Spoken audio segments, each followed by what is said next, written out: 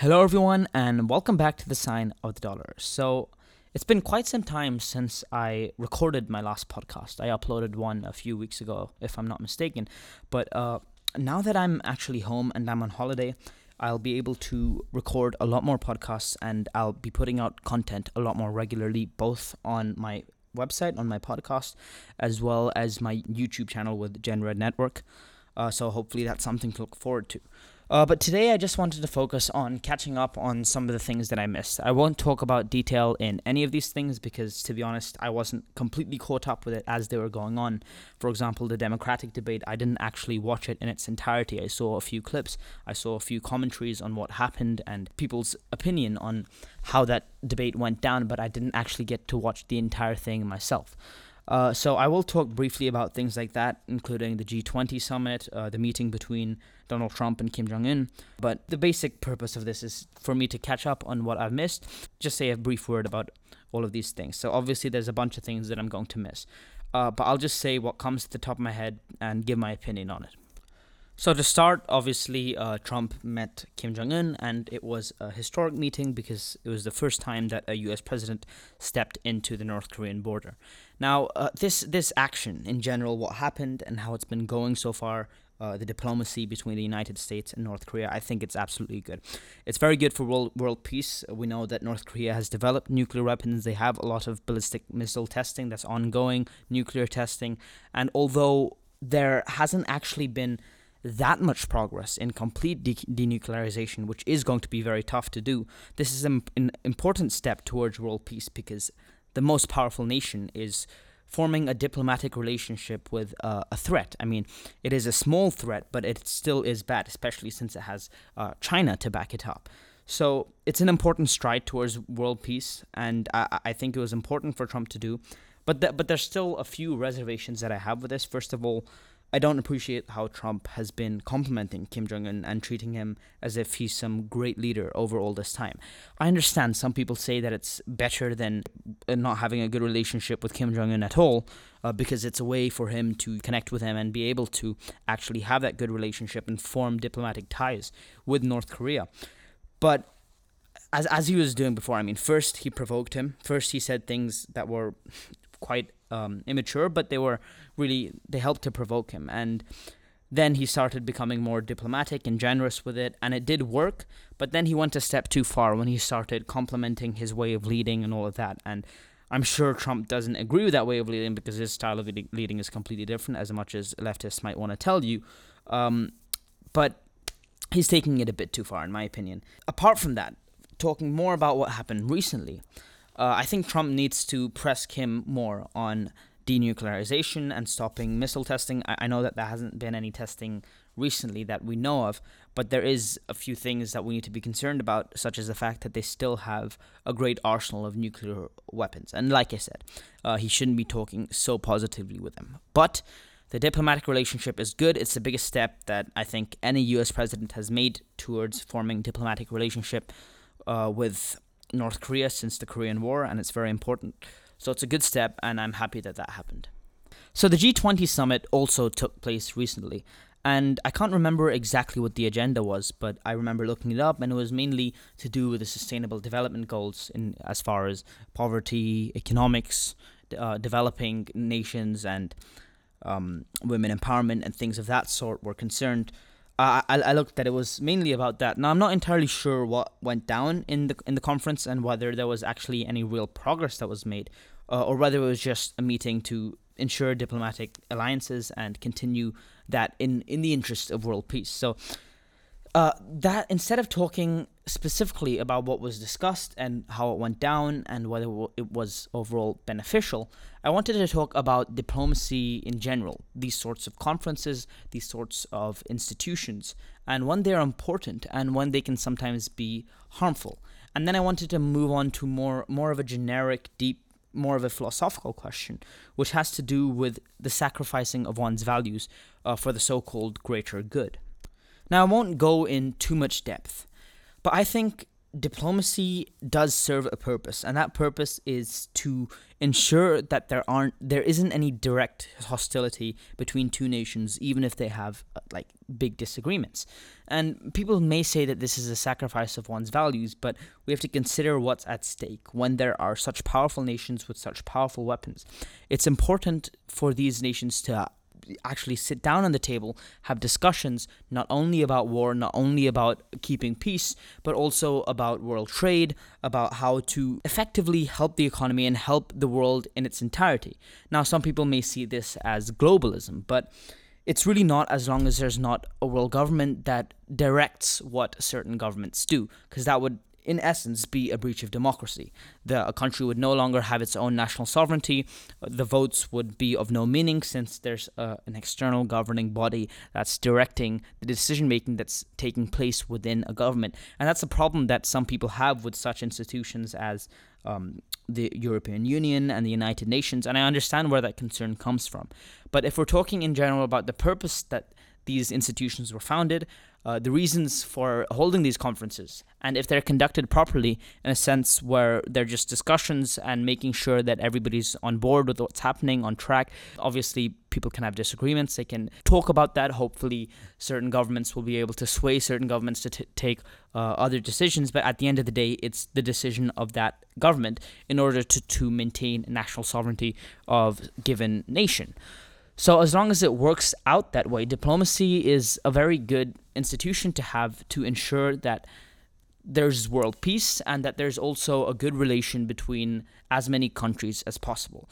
It's not always possible because there's a conflict of values and all of those kinds of things, but as long as there's diplomatic relationships, even if they're not alliances, it helps to prevent conflict. And that, I think, is very important in a world where there are really threats when it comes to the weapons and when it comes to what's at stake. Of course, there are also times where diplomacy can be rather fake, where it actually serves no purpose, where it's important to take immediate action, but for the sake of diplomacy, this action may be deterred, and that may cause further casualties and things of that sort. So there is a time and place for diplomacy, but in general, it is good for there to be diplomacy among world leaders to ensure that conflict is prevented at all costs. Now, this also makes me think about the ideologies of pacifism and militarism, and in line with that, the ideologies of interventionism and isolationism, which is something that I addressed in my video with Gen Red Network when I was talking about Trump's Syria pullout and what I thought of it.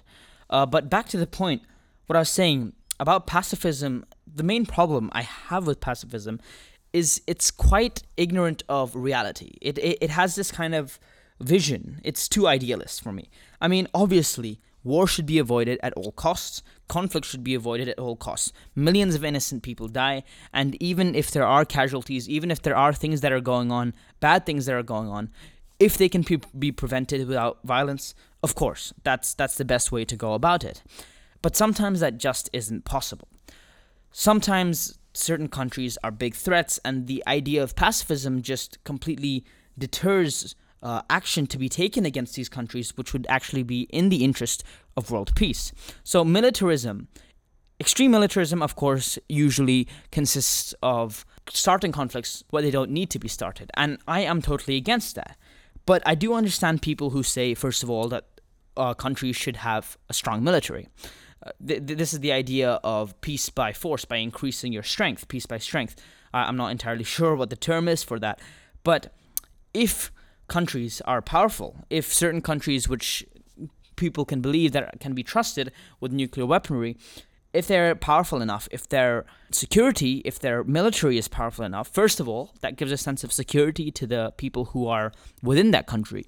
But it also prevents wars from happening because people are scared of the consequences. So they will never actually start conflict because they know that that's going to be completely damaging to their country and their people. So they'll be very, very, very, very, very careful before they decide to do anything too damaging. Because at this point, if there is a war started between more than 3 or 4 countries, it's capable of causing mass destruction to the point where it can even destroy our entire world.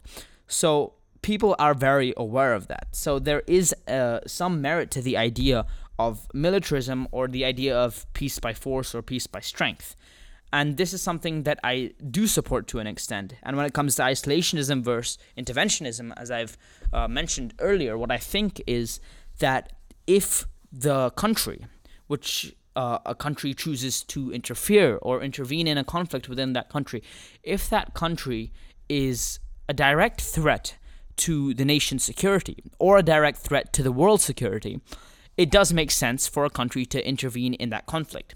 If it's not, then there's no reason for the country to intervene in the conflict. I mean, they could try to do things to deter them from human rights violations and things like that, and some institutions are helpful in that regard. But there is a time and a place, I think, where you can actually intervene in a conflict in the interest of world peace and in the interest of the security of a given nation. So that's my whole take on pacifism, militarism, interventionism, isolationism. My main problem, like I said, with the pacifist movement is that it's too idealist, and the militarist too extreme. When it's too extreme, it takes up conflicts, or it starts conflicts where they don't need to be started, and that causes unnecessary conflicts and causes unnecessary deaths. And I think that was the case with Iran. Like I said, I mean, Iran is a bad country. The government, I won't say it's a bad country because obviously there's good people within it, but the government is absolutely crazy. They've done terrible things to their citizens. It's a very extreme Muslim, extreme Sharia law government, which obviously there's a lot of problems with what's going on in those countries. But starting a war with them would cause so many unnecessary casualties, and I think it was a good decision on Trump's part to hold back in that scenario. I mean, there's not actually that many people. Sure, there are some people which are completely interested in only their material benefit or their material gain, like arms dealers who try to start wars for the sake of getting more funding and getting more money. But this is a very small percentage of people when people are talking in political discourse. If they say that they're militarists or if they side towards more militarist policies, none of them actually want war. I mean, pacifists need to understand that nobody actually really wants war. It's just if it's absolutely necessary, in some cases it actually is necessary, then it has to be done.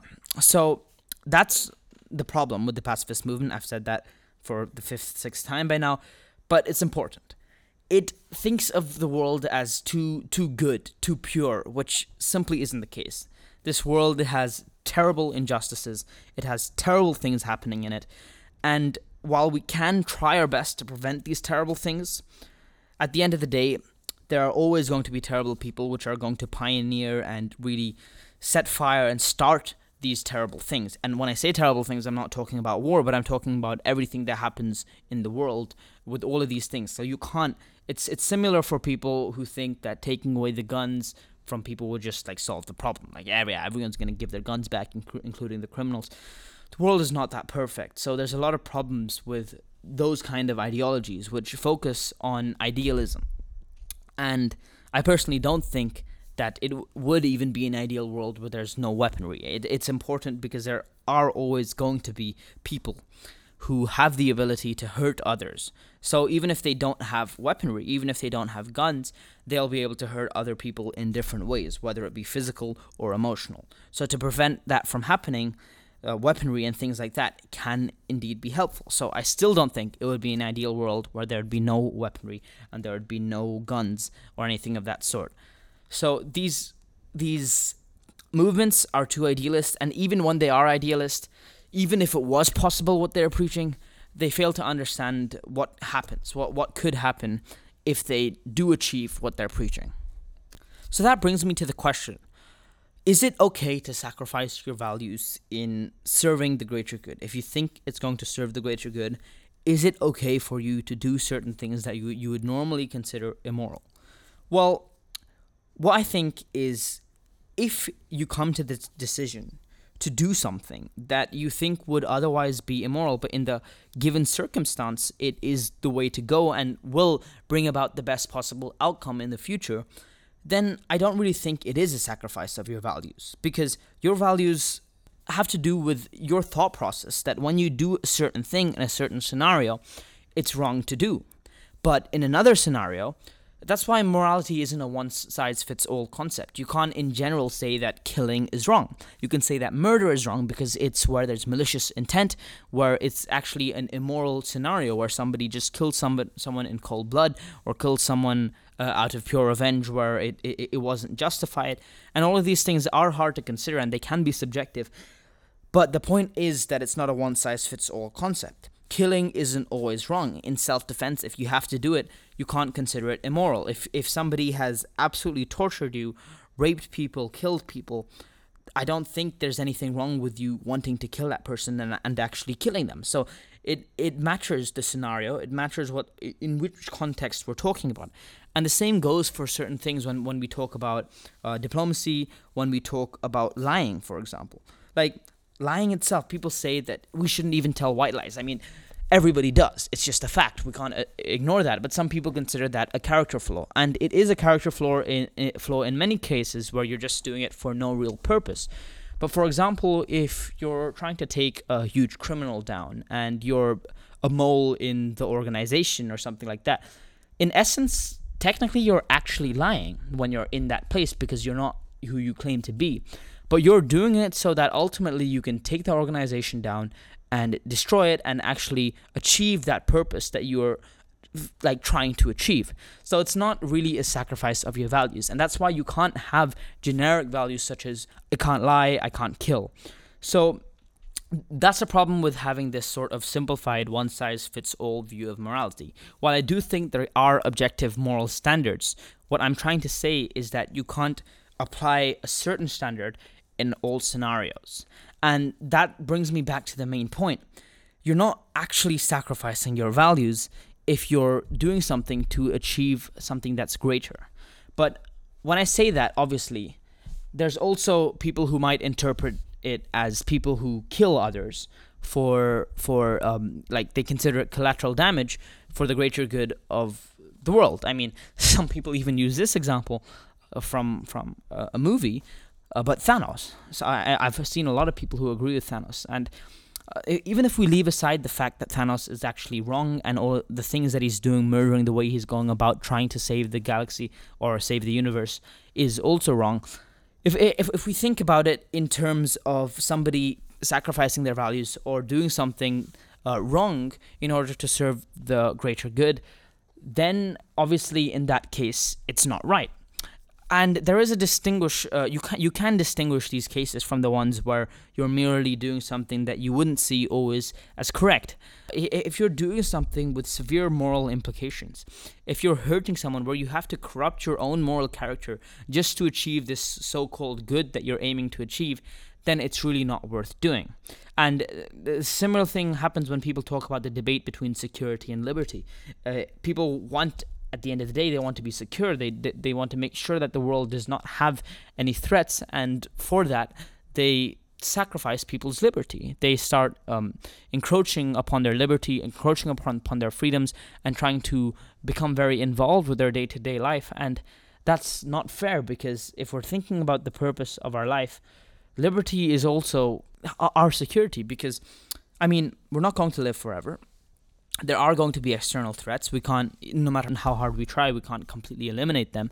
We can try to subdue them the best we can.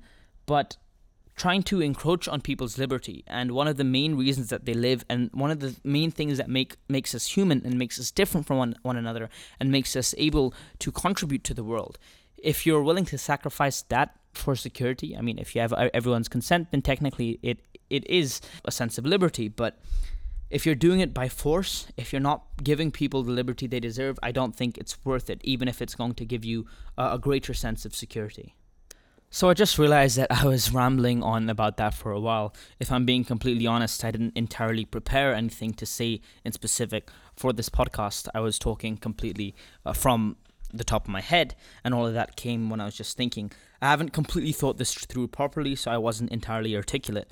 But since I've spoken for quite a while now, I'll decide actually to talk about the Democratic primaries, the Democratic debate, and the 2020 presidential run in another podcast entirely. So that'll do it for me today at the sign of the dollar. Thank you for listening.